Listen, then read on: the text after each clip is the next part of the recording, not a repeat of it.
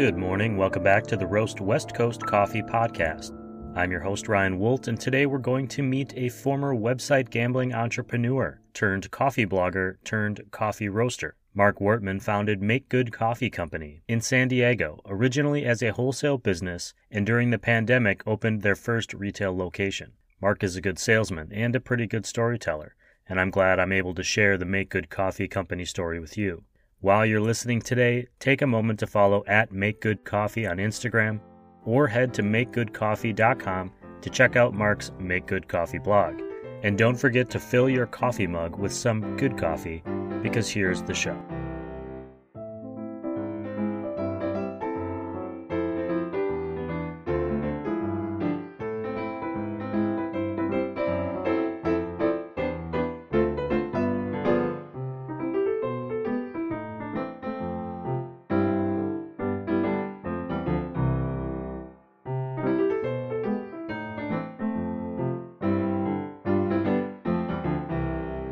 Mark, welcome to the show, to the Roast West Coast podcast. Could you do me a favor and just say your name and what your role is and what your company is, so I've got it on the record here. You've got it, Ryan. My name is Mark Wortman.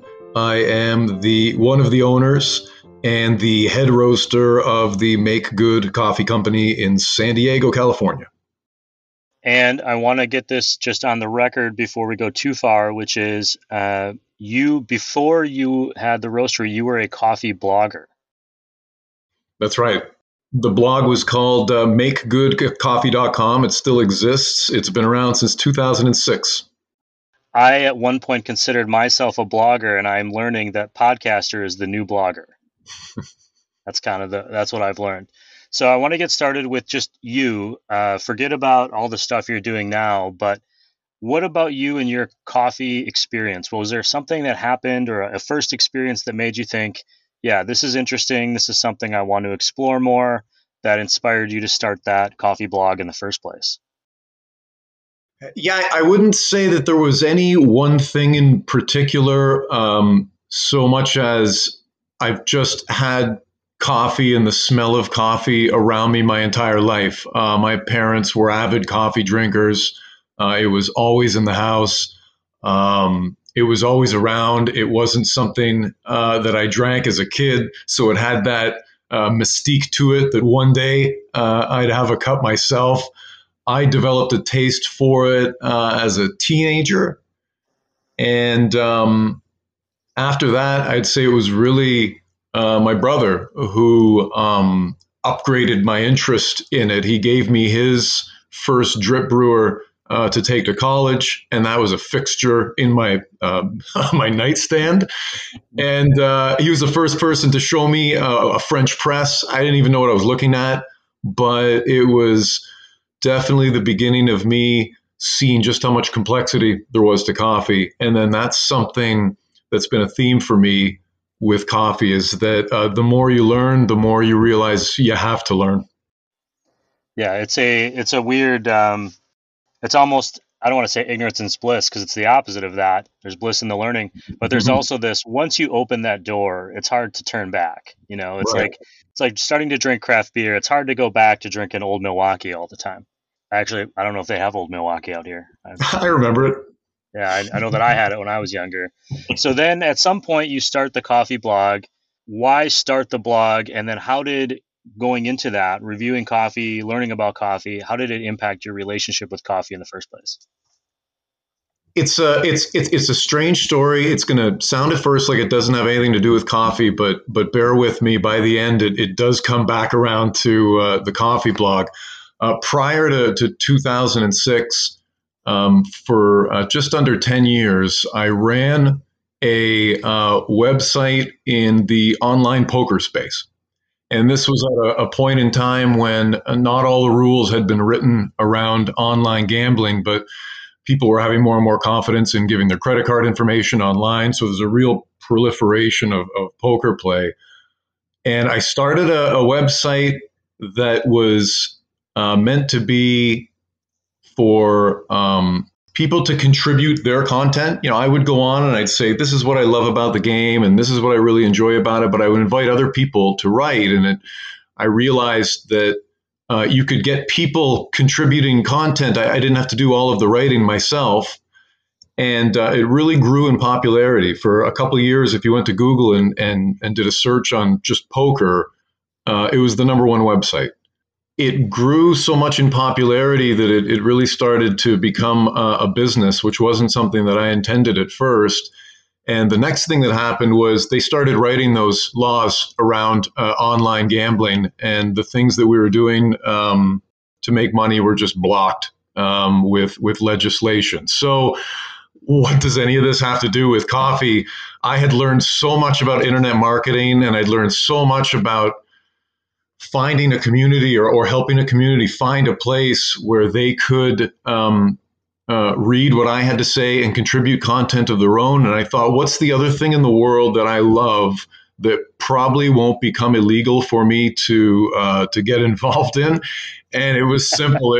It was coffee. I thought, I'd love to take everything I learned from that other experience and apply it to this other passion that I have. And that's how makegoodcoffee.com was born. You could get concise, unhyphenated domain names like that back then without paying someone $1,000 for it. And the idea with Make Good Coffee was, here is all the coffee gear I have in my kitchen. Here's what I'm drinking right now. And encouraging other people to provide that same information. I told people just different tips I had for how to make the best cup of coffee at home. Then eventually got into home roasting. And that to me was just fascinating. Like kind of like we were saying earlier, you learn one thing new and you realize just how much more there is. And home roasting became just its own animal for me in terms of getting into it, teaching other people about it. And then finally, I had a job in sales where I was traveling a lot. So wherever I went, I would set up an interview with a local roaster and post those interviews on the blog. And so that's really how Make Good Coffee, it's really how it took on a life of its own. So you're doing interviews, you have the blog going. What was the tipping point that made you think, I need to start roasting for myself?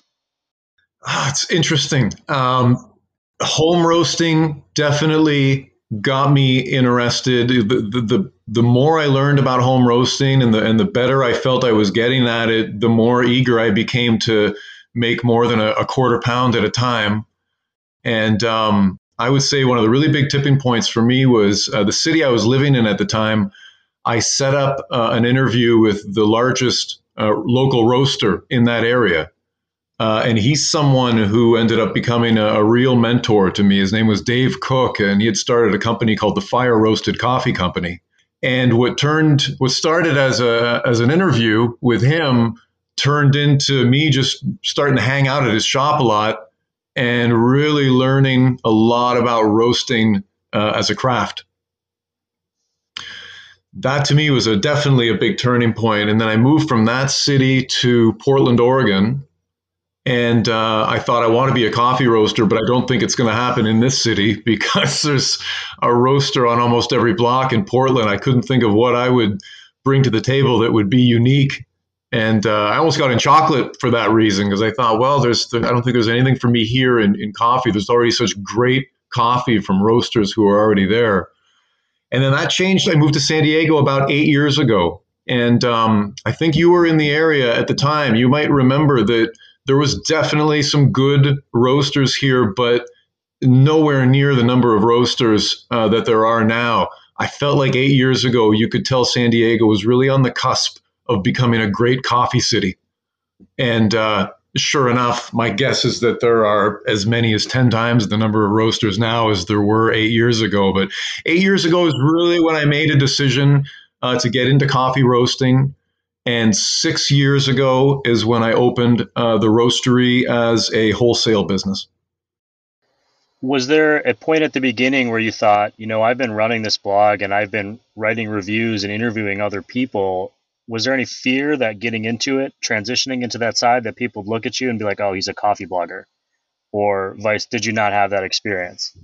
No, I absolutely did. I had a real inferiority complex. And I'd say the main reason for it is that a common theme I found among the roasters I interviewed was that a lot of them came from a food background, whether they had a role, say, in a restaurant, or came up through working in coffee shops, or perhaps maybe a food product manager.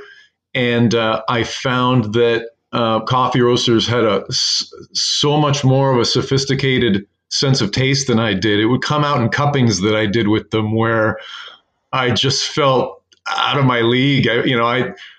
Cuppings for anyone, you start off just by deciding whether or not you like the coffee or not. But it was a big step for me to, for instance, to describe a coffee as being nutty, but have the roaster beside me compare it to a specific nut that grows in a country for a few months a year. I'm like, come on, man, I'll never get to that level.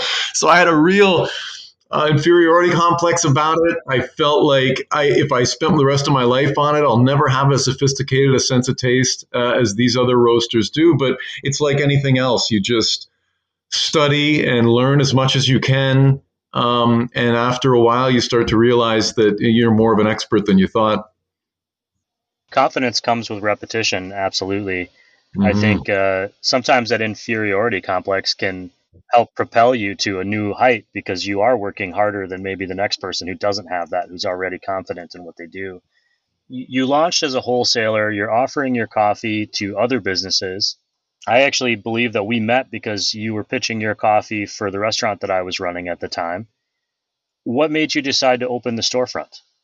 Well, so the roastery has been open for 6.5 years now. The retail coffee shop next to the roastery, we opened a year and a half ago. A lot of that has to do with my business partner, Colleen. Colleen moved to San Diego from Seattle. And when she did, I had this wholesale coffee roasting business. I had a full-time job, and I let her know I wasn't ready to take the big leap to quitting my job and just being in the coffee business full time without some help from somebody. And I asked her if she would be interested in becoming involved with this business. She has a background as a barista. She is really a project manager by nature. And the thing that I knew I was lacking was that my relationship with coffee has always been to go out, find great coffee, and then bring it home and make it for myself at home. I never really went out to coffee shops a lot. So I knew that I was an expert in roasting. I enjoy doing sales to grow a wholesale business, but that Colleen brought the other piece of it that I didn't have, that retail experience, and somebody to do this with. So we both went off to our separate homes for the holidays and agreed when we came back, we'd talk about it and decide if we wanted to go ahead with it. And we did. That was in January of 2019. I quit my job. And of course, nothing ever happens as quickly as you would like. So it took over a year before the retail shop was actually opened. And the way you and I met, Ryan, is a great sales story. I would love to tell it if you'll let me. Yeah, please. You get, with a wholesale business, you get a lot of your customers through just constant contact. Who's the right person to talk to? What can I put in front of this person that would be appealing to them? And then just being persistent. And then every now and then there are accounts where it's not that it fell on your lap, but it's almost a fluke. Colleen and I were out doing sales. We were in Pacific Beach and we parked the car somewhere. We had a list of places that we were going to cold call. And you were running a restaurant that was in between two of those stops. And we walked by that restaurant with no intention of stopping in at the exact same time as you were walking out with an A-frame that was announcing that you guys had just launched a weekend brunch. And I think this was going to be your second week with it. So we said hello, to be pleasant with each other. And then we looked at your sign and said, wait, this is too good to be true. Have you guys thought about coffee? Do you have a vendor yet? And you set up a cupping between us and the two owners of the restaurant, and the rest is history. So it's interesting sometimes in sales where you got to be out on the street and just knocking on doors, and then the way you and I met, it just seems like chance. I still have that business card I think you gave me that day somewhere. The timeline that we're talking about here also means that your storefront has mostly been open during COVID. How has that impacted you guys over the last year? Has that actually, I've heard from some roasters that COVID has been a benefit in some ways because people are buying more beans for home and from the business side, obviously, not the personal side. But I'm wondering how it's impacted you because you have this wholesale business that was established and now you have the new storefront. Right. And not only that, but the wholesale business was running perfectly well, but it obviously takes a big investment to get something like a retail storefront open. So, in some respects, we were all in, opened this shop on March 4th of 2021, and 2020. And exactly 1 week later is when they announced that we were in a pandemic. 1 week after we opened our doors. So, all you can do is brainstorm how can we make the most of this. Those comments you'd heard from other roasters, I agree with it completely. We looked to our grocer customers and thought, how can we get more coffee on their shelves? If people are going to stay at home, they're still going to stock up on groceries. How do we get more coffee on the shelf? Where we found other roasters were not delivering to grocery stores, likely for their own COVID protocol, we didn't hesitate to try to get that shelf space and did in a lot of cases, so that we started expanding our presence from this. We also put our advertising budget into convincing people near the roastery to come to the roastery to pick up coffee to drink at home. You got to stay at home, but there's no reason to drink mediocre coffee. Here's a nice thing to have while you're staying at home. No one knew how long this was going to last. Another thing we did that wasn't planned at the beginning was we always thought we would have cupping classes for novices in the shop.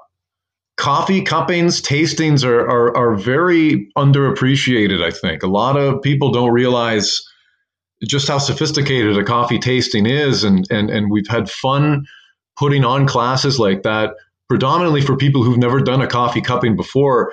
It's always a service we provided for our wholesale customers, like a coffee shop. If they want to bring their customers in for a cupping, then we come in and the shop can say, hey, look, we brought in our roaster.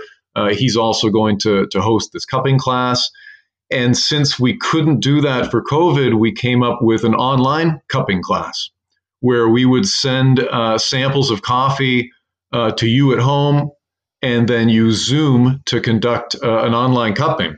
That ended up being really beneficial for us too. It even led to some corporate gigs. We had as many as 30 people on one call where the employer wanted to provide their stay-at-home team with some kind of a team building exercise and went with a coffee cupping. So it's interesting in those times of need when you have no choice, the kinds of new ideas you come up with. As far as I know, there had never been an online cupping before that. It certainly doesn't compare to a live cupping, but it's something instead of nothing. And so other than that, it was really just making our presence known where the shop is on Hancock Street near Old Town, and encouraging anyone in the area to come see us. And some of those first people that did are still among our regulars today. So it was tough. Those first few months were especially dark times to think back on, but we got through it and came up with new ideas along the way. Yeah, you adapted. And you just mentioned Hancock Street, which for anyone listening, especially we have a lot of out-of-town listeners, it's near the airport. It's a perfect spot to stop on your way to and from the airport. Yes. Pick up some coffee. So you've gone through this process. It's been years in the making, roasting, now the shop, COVID.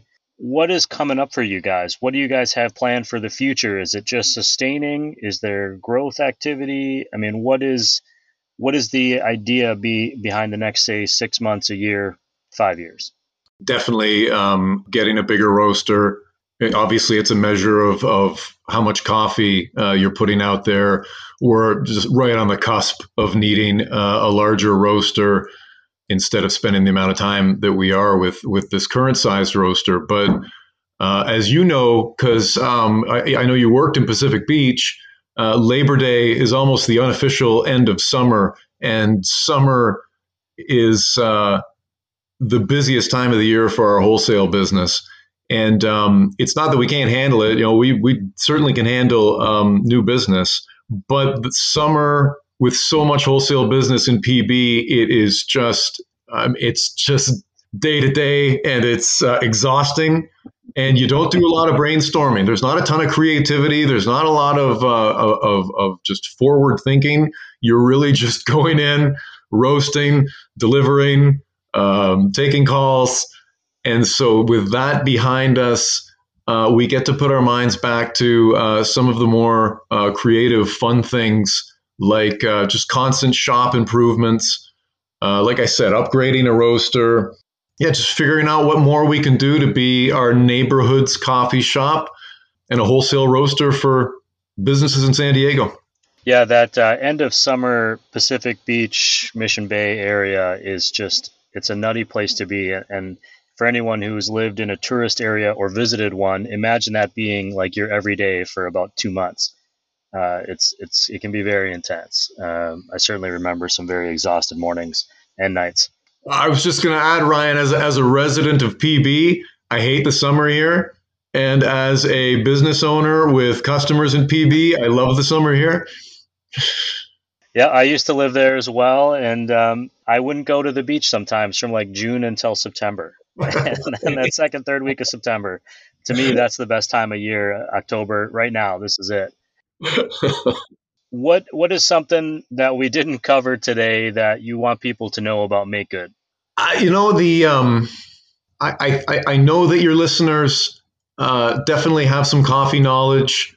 I can think back on my own kind of evolution as a coffee drinker, and the thing that was a real turning point for me was realizing that the freshest coffee and the most flavorful coffee you can get is from a coffee roaster.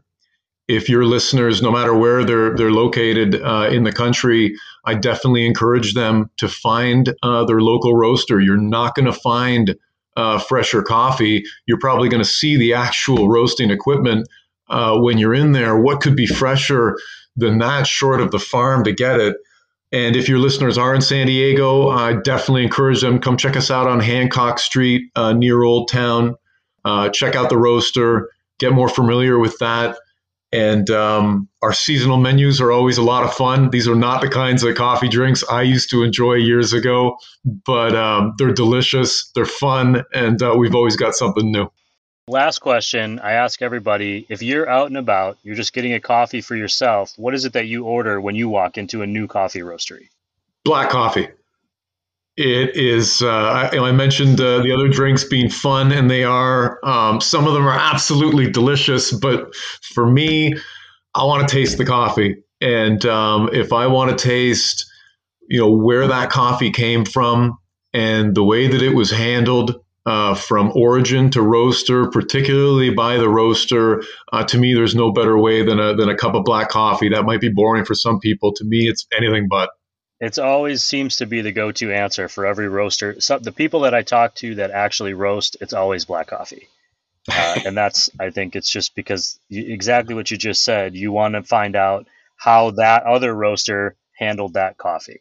Right. And I think in your brain, you're probably, you're going backwards going, okay, well, it tastes like this. So I'm guessing he did this, and I'm guessing it came from here. You can never turn it off. I really appreciate you spending some time with me this morning and being on the show. I'm excited to try some of your new coffees, and congratulations on the new storefront. And I'm excited to see what happens next. Thank you, Ryan. I appreciate that, and I like this podcast. I really like what you're doing, and I like that there's just an information resource for people who want to learn more about coffee. You've got some real experts on this show.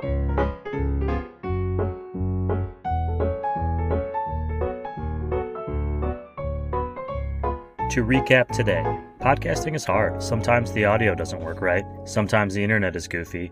But luckily, I have coffee to get me through it. A more interesting take from today's interview with Mark is that he had a coffee mentor, Dave Cook of the Fire Roasted Coffee Company in London, Ontario. Mentorship in coffee is something that everyone seems to want, but not every young roaster finds. That's why I'm so grateful for the guests on this show, and the coffee experts like Siri and Chris, who try to pass what they've learned on to the rest of us. Finally, Make Good Coffee started as a blog. I'll remind you that a blog is like an online journal from olden times, like the early 2000s and 2010s. Podcasters are essentially the bloggers of today. The point is that MakeGoodCoffee.com has a ton of content like directions on how to make cold brew at home, or how to properly clean your brewing equipment. Speaking of coffee content, I also have coffee vocab terms for you today. The first is coffee berry borer. The coffee berry borer is an African pest beetle that burrows into coffee cherries and lays eggs, causing the cherries to rot early and result in major flavor defects. The second is hard bean. Coffee grown at altitudes of 4 to 4,500 feet above sea level produce a slower maturing coffee cherry fruit and a harder, less porous bean due to the lower temperatures and higher altitude. That is all for this episode of the Roast West Coast Coffee Podcast.